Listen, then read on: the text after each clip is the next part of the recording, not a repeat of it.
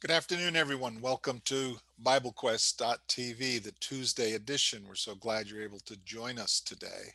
And I'm going to bring the panelists in a moment. I am Drew DeGrotto, your host. I'm in Honesdale, Pennsylvania.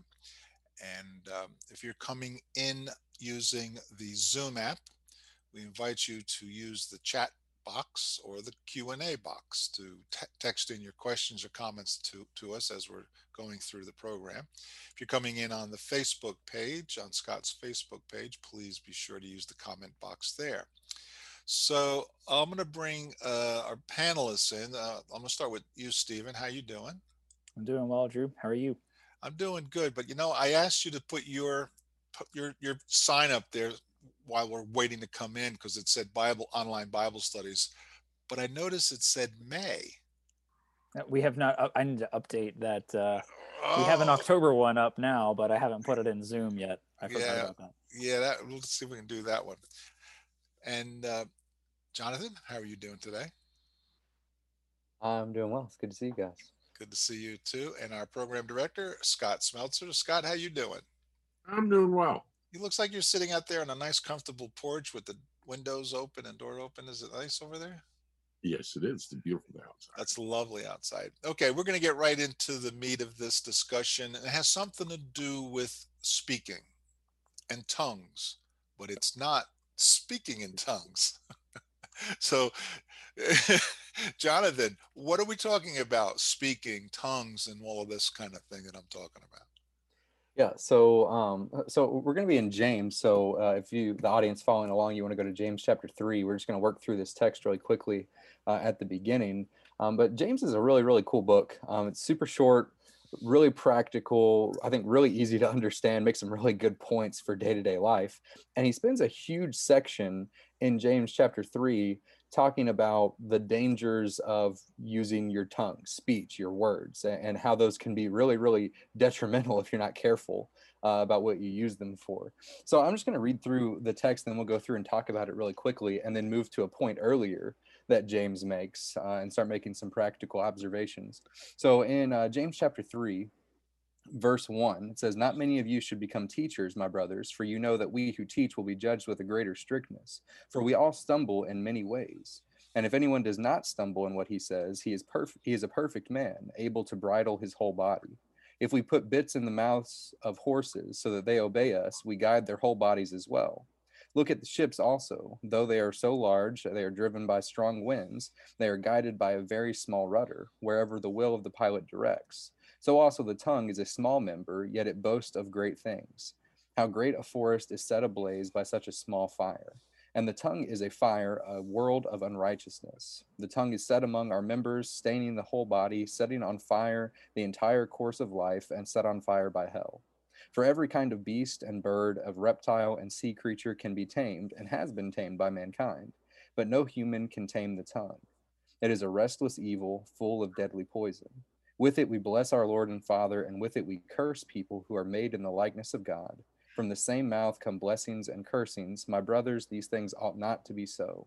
Does a spring pour forth from the same opening both fresh and salt water?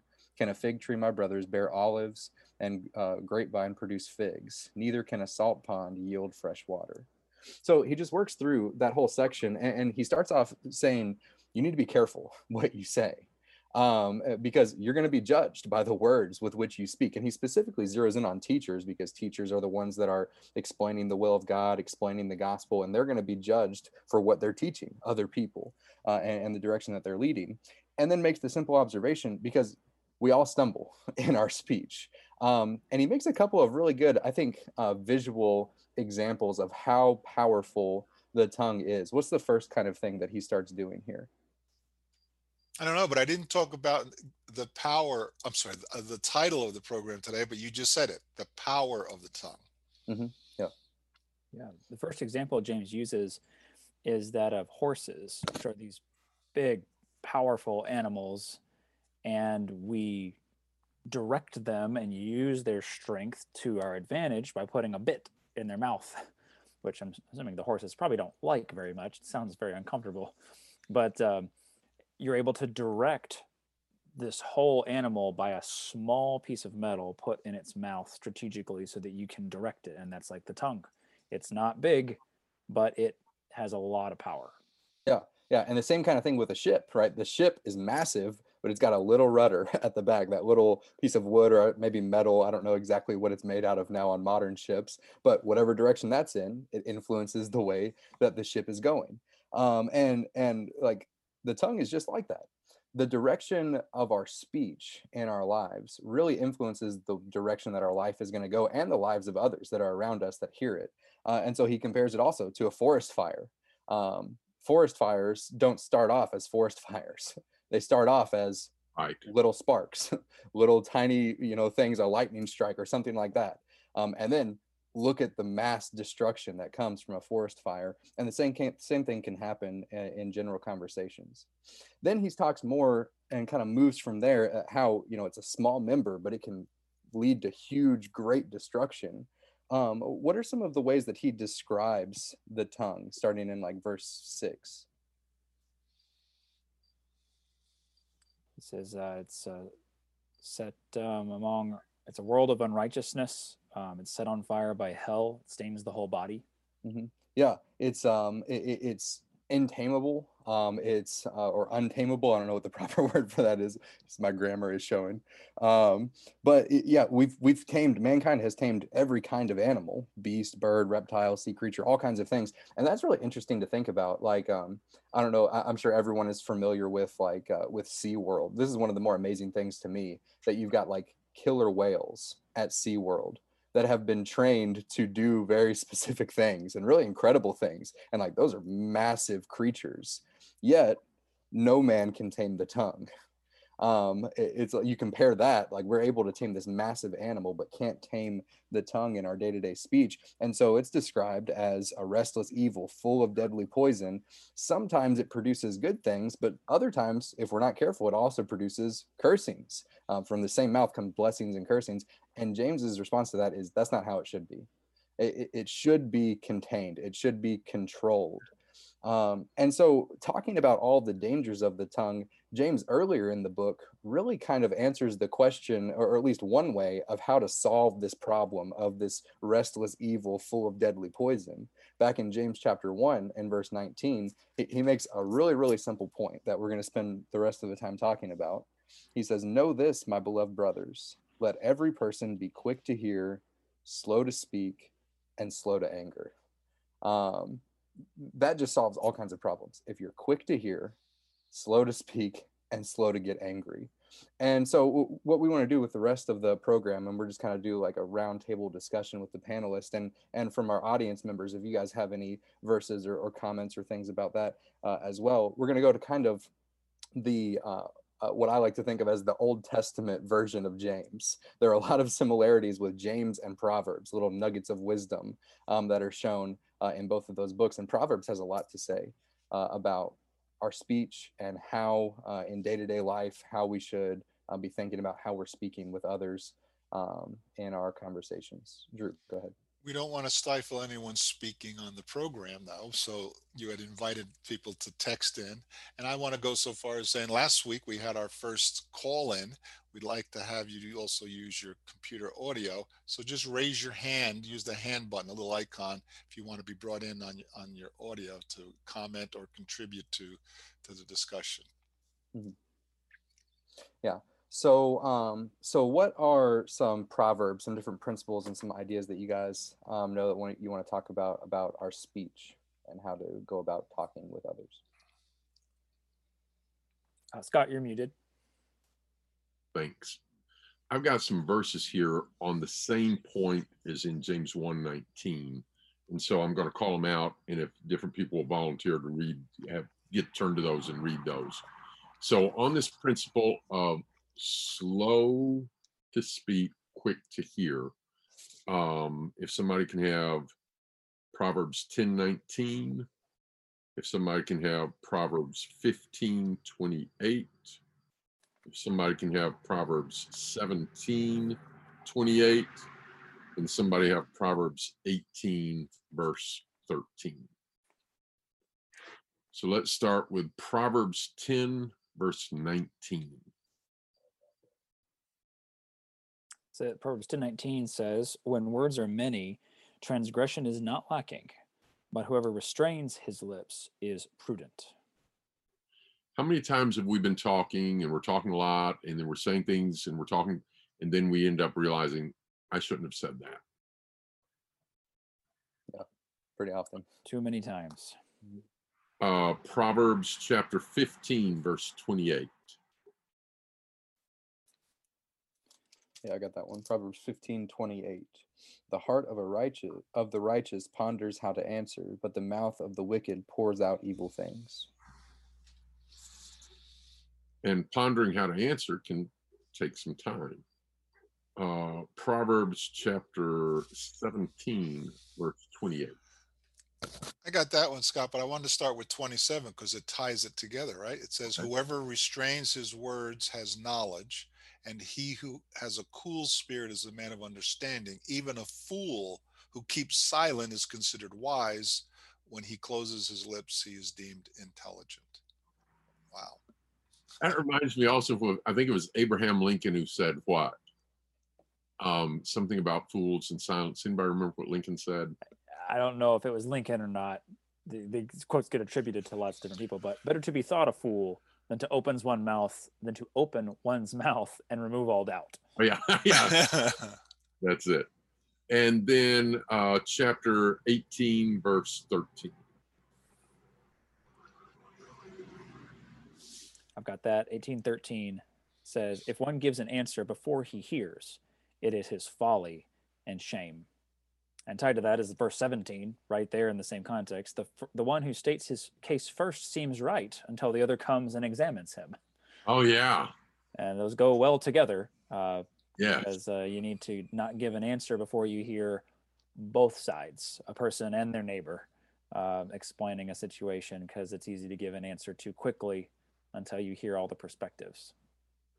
I won't go into the details, but I remember when I vividly learned that lesson years ago in South Carolina. And I heard one person's side of the story. And then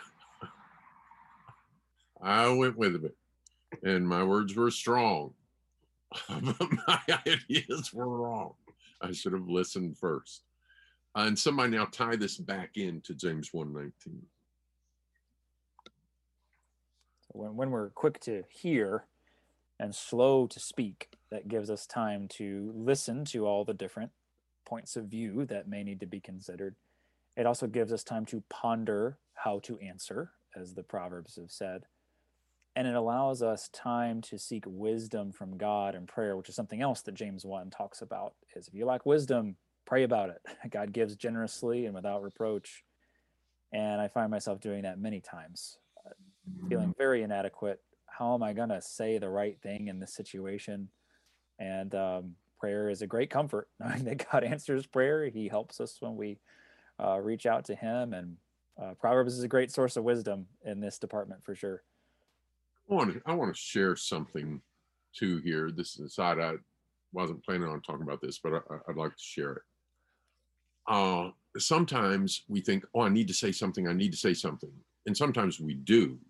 Too often people are cowards and they don't speak up for what's right when they know what's right, but it's just cowardice. But I'm talking about situations where you don't know what to say. Like you're at a hospital, you're at an emergency room, someone's getting bad news, someone's passed away, and we sit there and we don't know what to say. And sometimes we think, well, I need to say something. And I'd just like to share for a couple minutes. Sometimes it's just better to just be there instead of thinking you have to say something. Job's friends, when did they mess up? When they said something. After the period of mourning. Yeah. When they went and sat there with him, might that have been some comfort to Job? Yeah. But when they decided to start trying, yeah. So years ago, good friend, child had died, very young age, a few days after birth, was talking with someone else, and the person's response was, "Oh, I know how you feel. Our dog died." Oh, No. You don't use some quality control. So the two quick stories I want to share. One is when my daughter was in the hospital and we did not know what was going on. And I was afraid it could be something much worse than it was. And the doctors don't know, and I don't know, and she doesn't know. And I'm scared, but I'm being there for her, and I'm not wanting to talk to her about how scared I am. And a Christian friend came and was there for me at the hospital. I still don't remember what he said, but I remember that he was there because I got to go out into the hallway and there was an ear, and I got to talk to him, and I got to tell him that I was scared, and he was there for me and he was listening. And it wasn't, and I learned a lesson that day. I don't have to go in there and have the words to fix things. My words aren't going to fix things. Sometimes just being there. And the last story I'll share is a friend was had a child that was dying, and the parents were upstairs with the child. The grandmother was sitting down in the foyer area, and a sister came from church and just sat down by the grandmother. Didn't say anything, just sat with her. Toward the end of the day, she got up to go, and the grandmother asked her if she could come back again tomorrow. Mm. So there are times that we need to say something. There are times that being there and being able to listen is more important. Very good. And the wisdom to know the difference. that is the key. I find myself just being afraid a lot. What am I going to say? What am I going to say? I feel the need to say something. But as you just illustrated so well, many times the best thing is to not say anything at all. And there's other times where the worst thing we can do is say nothing at all and sit on our hands and not speak up.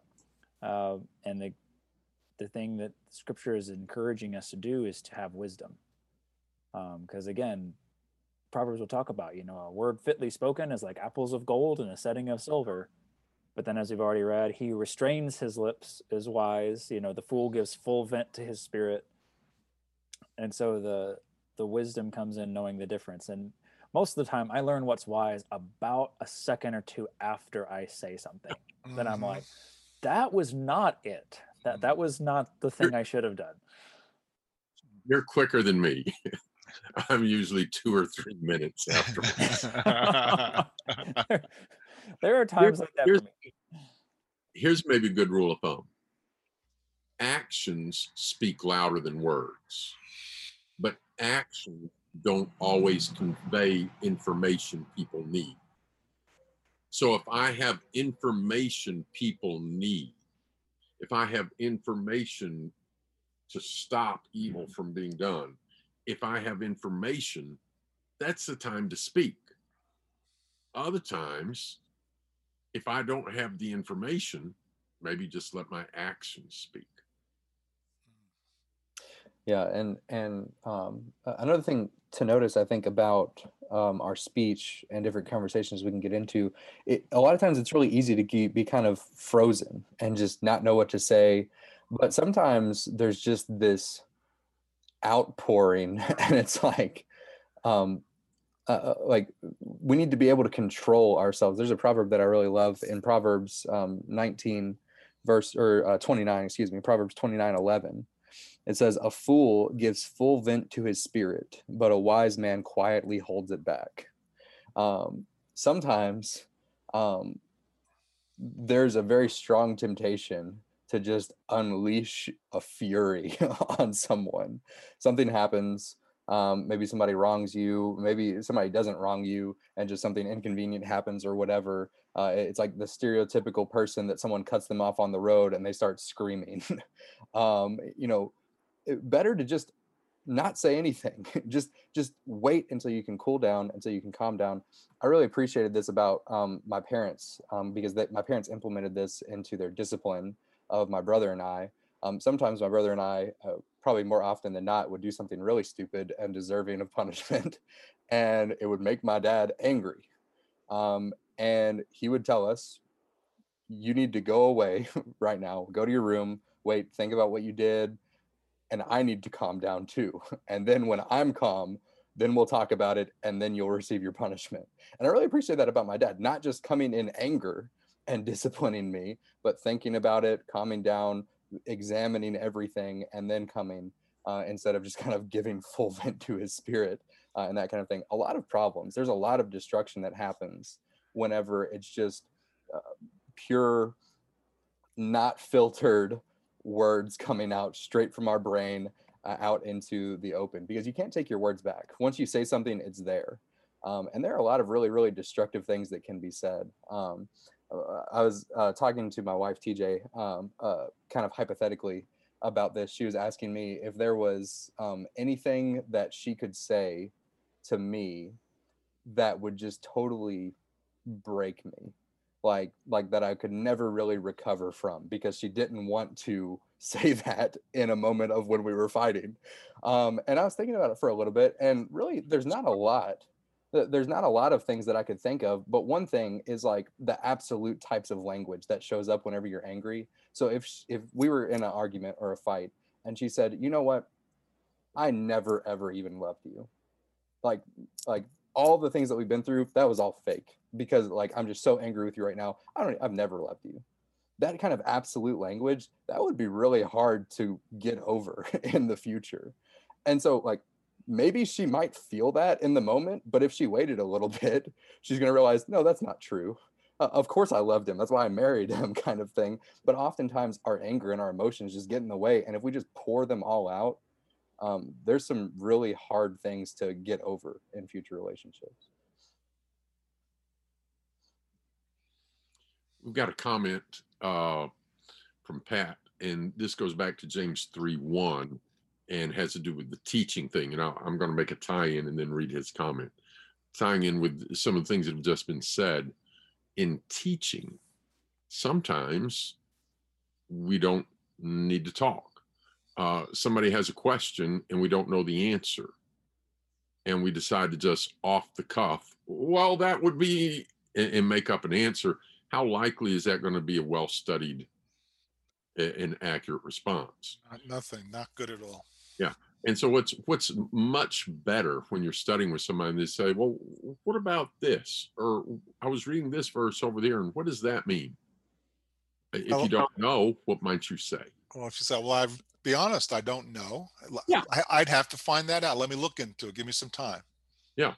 And if you've got time right there in the study, you might say, well, let's read. If it's a chapter you hadn't looked closely at, well, let's read through the chapter and see. Or other times it's the nature of a question. You know, you've seen it before, you're not sure what it means, and you just don't know yet. So Drew's answer is good. You know, I don't know. Give me some time. And people will appreciate that. I remember one time somebody asked a question and I said, I don't know. And they said, that's the first time I ever heard a preacher say he didn't know. And I guarantee it wasn't the first time they were talking to a preacher. But with that in mind, Pat's comment, James 3:1, and somebody read that for us so everybody will be able to tie in together, and then I'll read his comment. You want us to read the comment, James, or you're going to read James the comment? 3:1 says, not many of you should become teachers, my brothers, for you know that we who teach will be judged with greater strictness. And so Pat's observation is that verse is probably not discouraging quality men from being teachers. 2 Timothy 2:2, things I teach you, teach others so that they can teach others. But those who are, but those not qualified because they don't study enough to prepare to teach properly. Good observation. I just say, I don't know where in the conversation to put this, but in our digital age, it's just important to recognize that not all of our words come from our tongue, but many of our words come through our fingers as we are typing messages or dictating messages, however you get your texts or Facebook posts or Instagram posts out. but to recognize that written communication, digital or otherwise, is very powerful as well. God chose to reveal his word to us through the written word. And what's sobering about our digital age and Facebook and other social media platforms is that when you say something, it's easy to forget it, or kind of, like, sometimes it's hard to forget it, but like the words are in the air and then they're no longer being heard over and over. But when you type something and put it in writing, you can come back over and over and over, and there it is. And that's a sobering thing when you're thinking about also being a teacher, tying in with Pat's comment and James's comment, James 3:1. You're saying things that people are going to take in, and many people are going to say, that's true. This teacher said it. I'm inclined to believe it.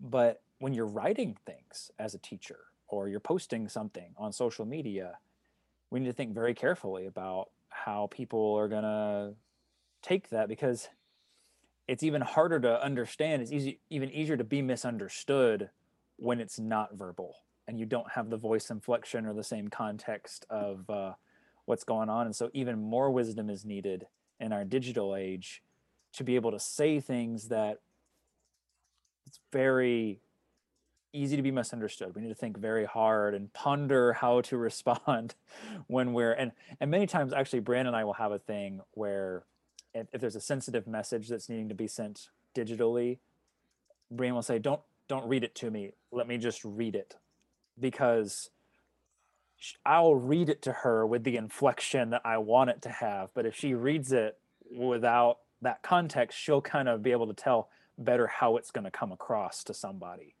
And she's much better at picking up on those things than I am. And so I'm very grateful for her help in helping us to think about what we say before we say it. That's a really good idea. I remember when emails first started being popular, and people were having trouble because they were used to being able to talk to each other, and you're hearing inflection, you're seeing facial expressions, and now it's just words. And people's feelings were getting hurt, and people were getting angry and misunderstood because somebody wrote it one way, but it got read a different way. And that, of course, still happens. Yeah. It just requires even more wisdom and time. That's the other thing, is sometimes when we're behind a keyboard and there's not that face to face, we can be a lot more bold sometimes with our insults or saying hurtful things and not think as much about it because we don't have the courage to say it to my face, and so we just have to really, like Jonathan read in Proverbs, don't give full vent to our spirit, especially when you're behind a keyboard, because you really may say some things or type some things you regret. That's worth talking about. The behind the keyboard, there's a lot of people that get really bold and brave and rude and aggressive, and they're not that way in person. Why?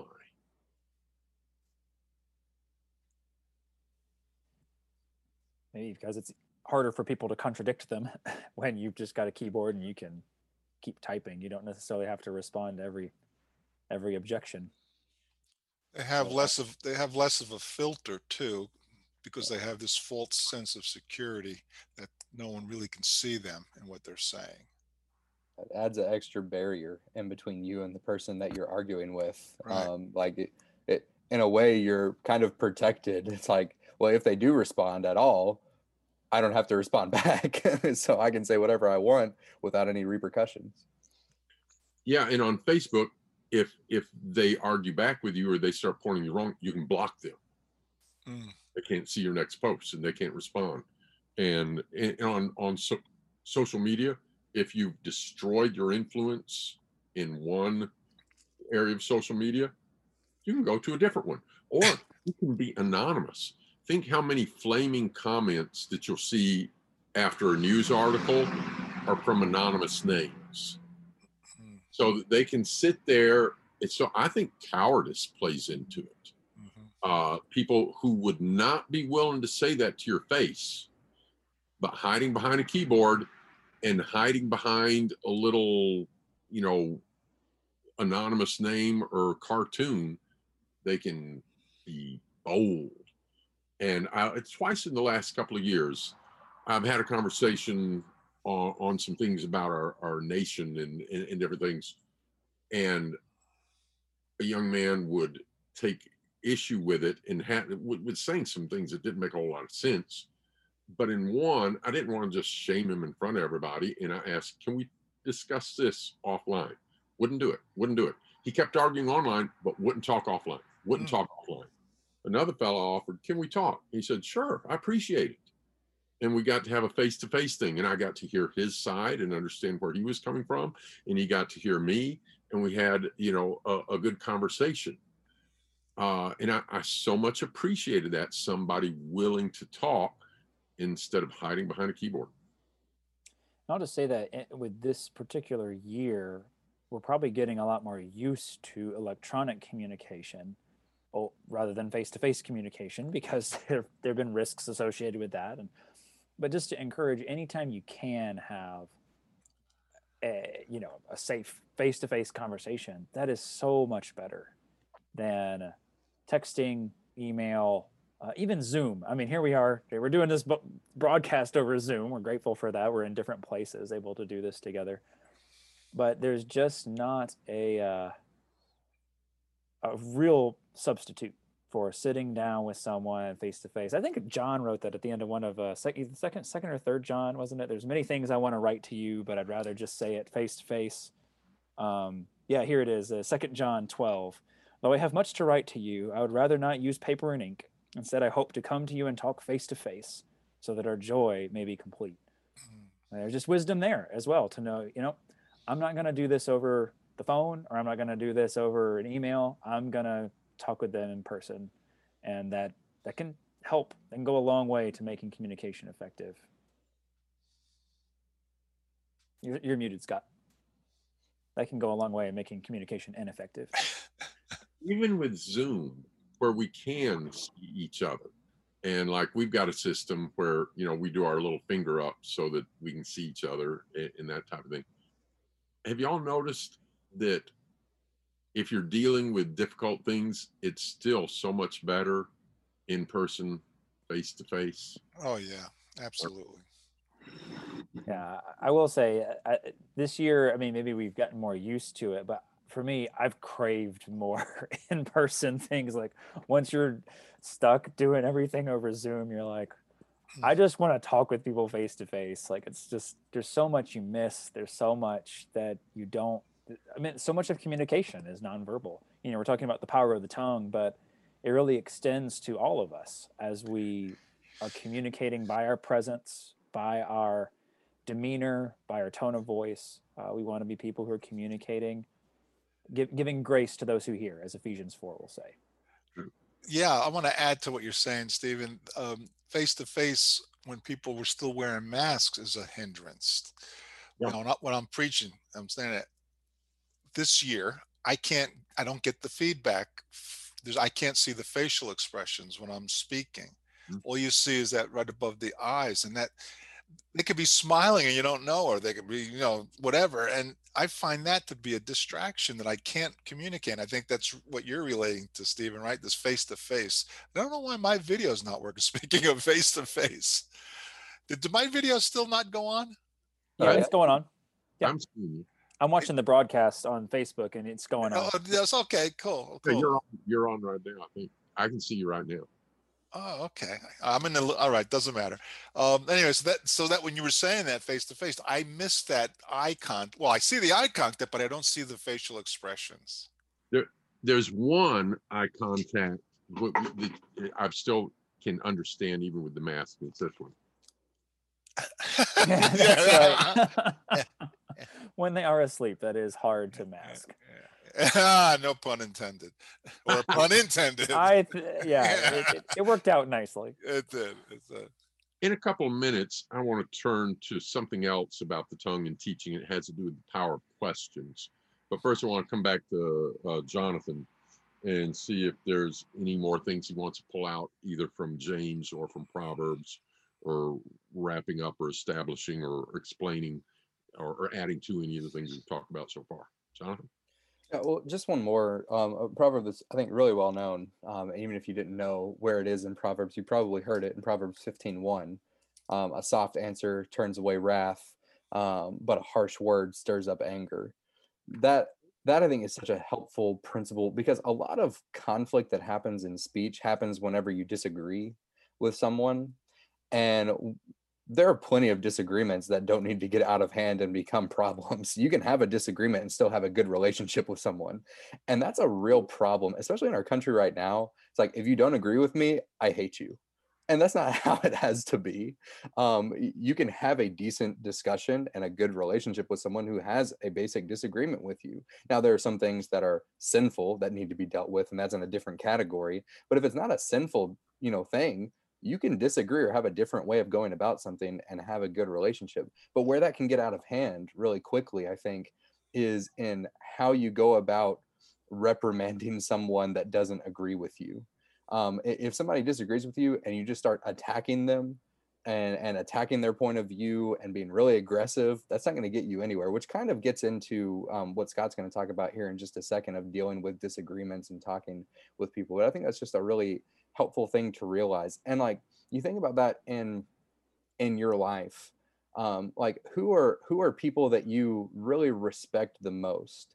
Are they people who are constantly really, like, abrasive and aggressive and imposing themselves on other people? Or are they the more gentle kind of, gracious people that are more kind of soft spoken and really, easy to talk to, and willing to let other people speak to them as well? Well, clearly, obviously, it's the second kind of person. Nobody appreciates a conversation with someone who's going to scream and yell and be aggressive with them. Nobody likes that. And so we would just all do better to be like that, which can also translate in some ways in the harsh ways that we communicate with each other online. Just, being more gentle and kind to people solves a lot of issues.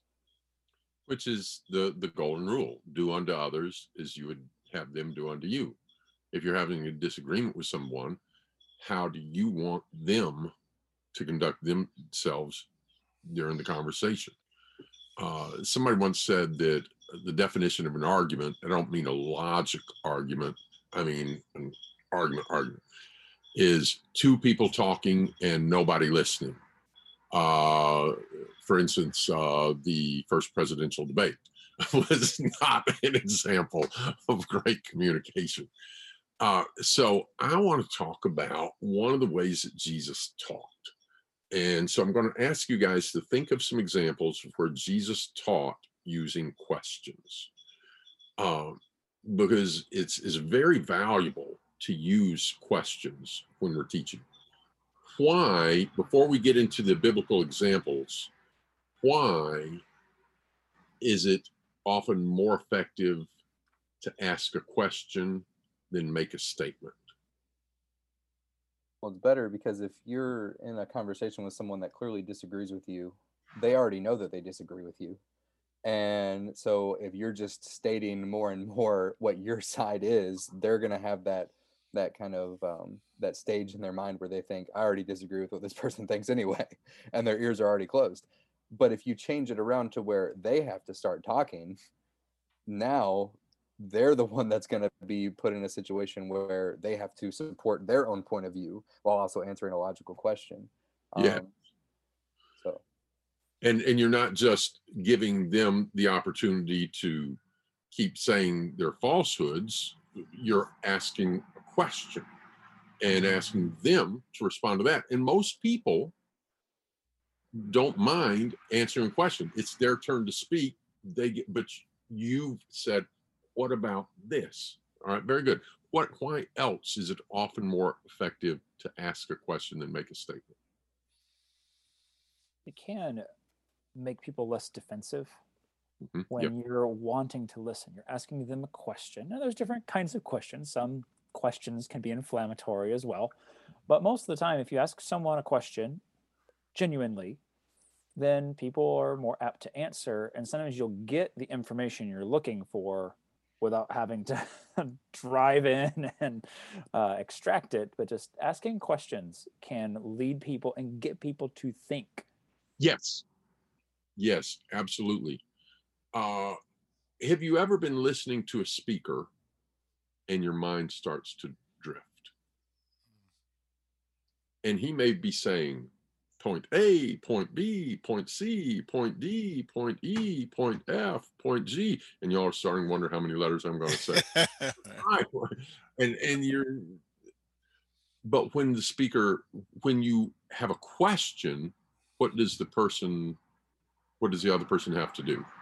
He's got to think. They stop and think. It's easy to tune out. And in an argument, it's especially easy to tune out. If Drew and I are arguing about something and it's my turn to speak and I'm yada, yada, yada, yada, yada, yada, yada, and then Drew's turn to speak, yada, yada, what's an easy bad habit for me to fall into while Drew's speaking? Start thinking about what you're going to say next. Yeah, okay, what am I going to say next? That's not listening. So if Drew asks me a question, Scott, how would you answer this? Or what about this? I now have to think about it. And that's what people often do not do when they're arguing. So quickly here in our last few minutes, give me some examples of Jesus teaching with a question. One interesting example is the parable of the Good Samaritan, in which Jesus is confronted with a question, oh, and who is my neighbor?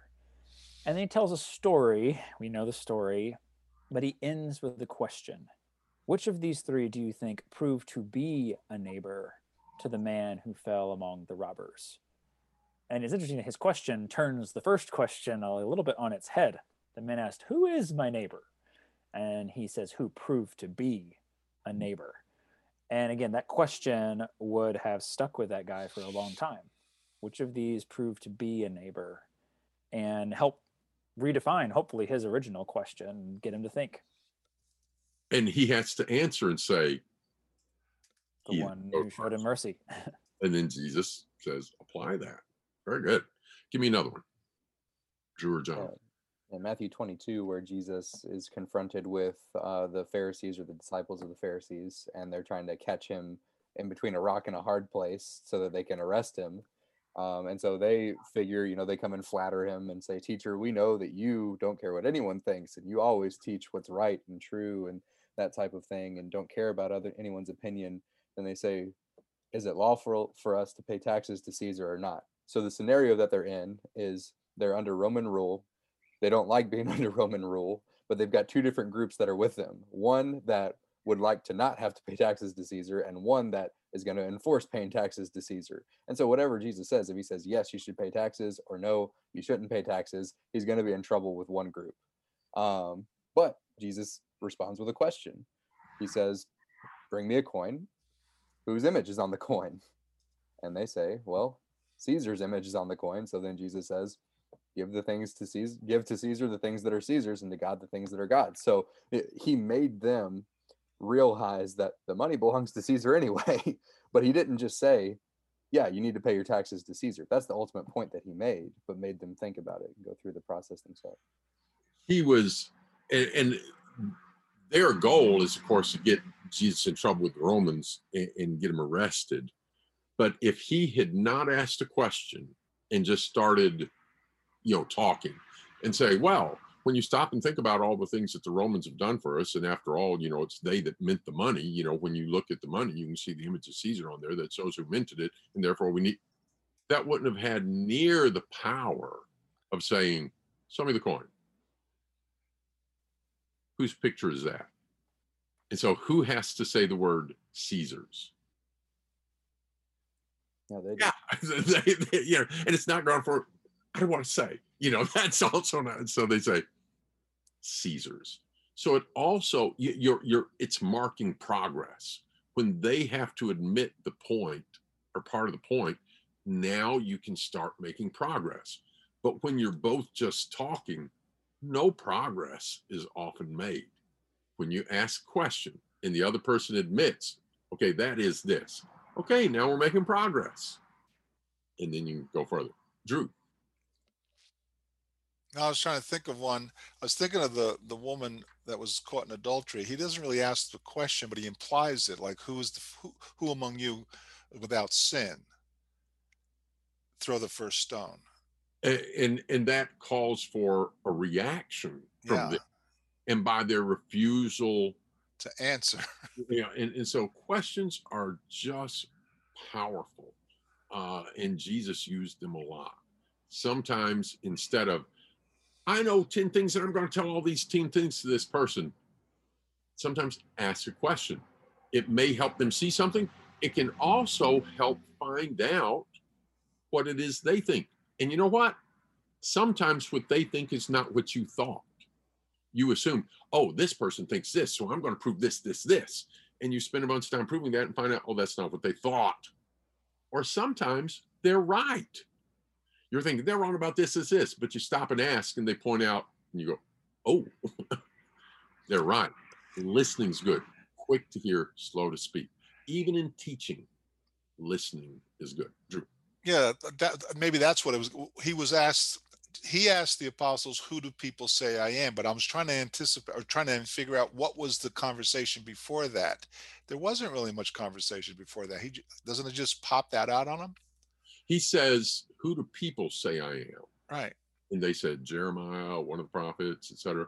Then he said, who do you say I am? And Peter says, thou art the Christ, Son of God. And then it leads into the next conversation. All right. I guess in that case, I'm sorry, but I guess in that case, he was letting them to think of the contrast, who some are saying, and how do you contrast that with what you're saying? Maybe that's what they were very helpful. They're doing. All right. Well, we are at the end of our program, out of time. Thank you guys for your discussion and for our audience tuning in. If you all have any questions or anything that you'd like us to discuss on the show, you can submit that to BibleQuest.tv. And we'd be happy to go through that, go through a Bible text or answer a biblical question. And we'll be back next week, Lord willing, on Tuesday. We'll see you all then.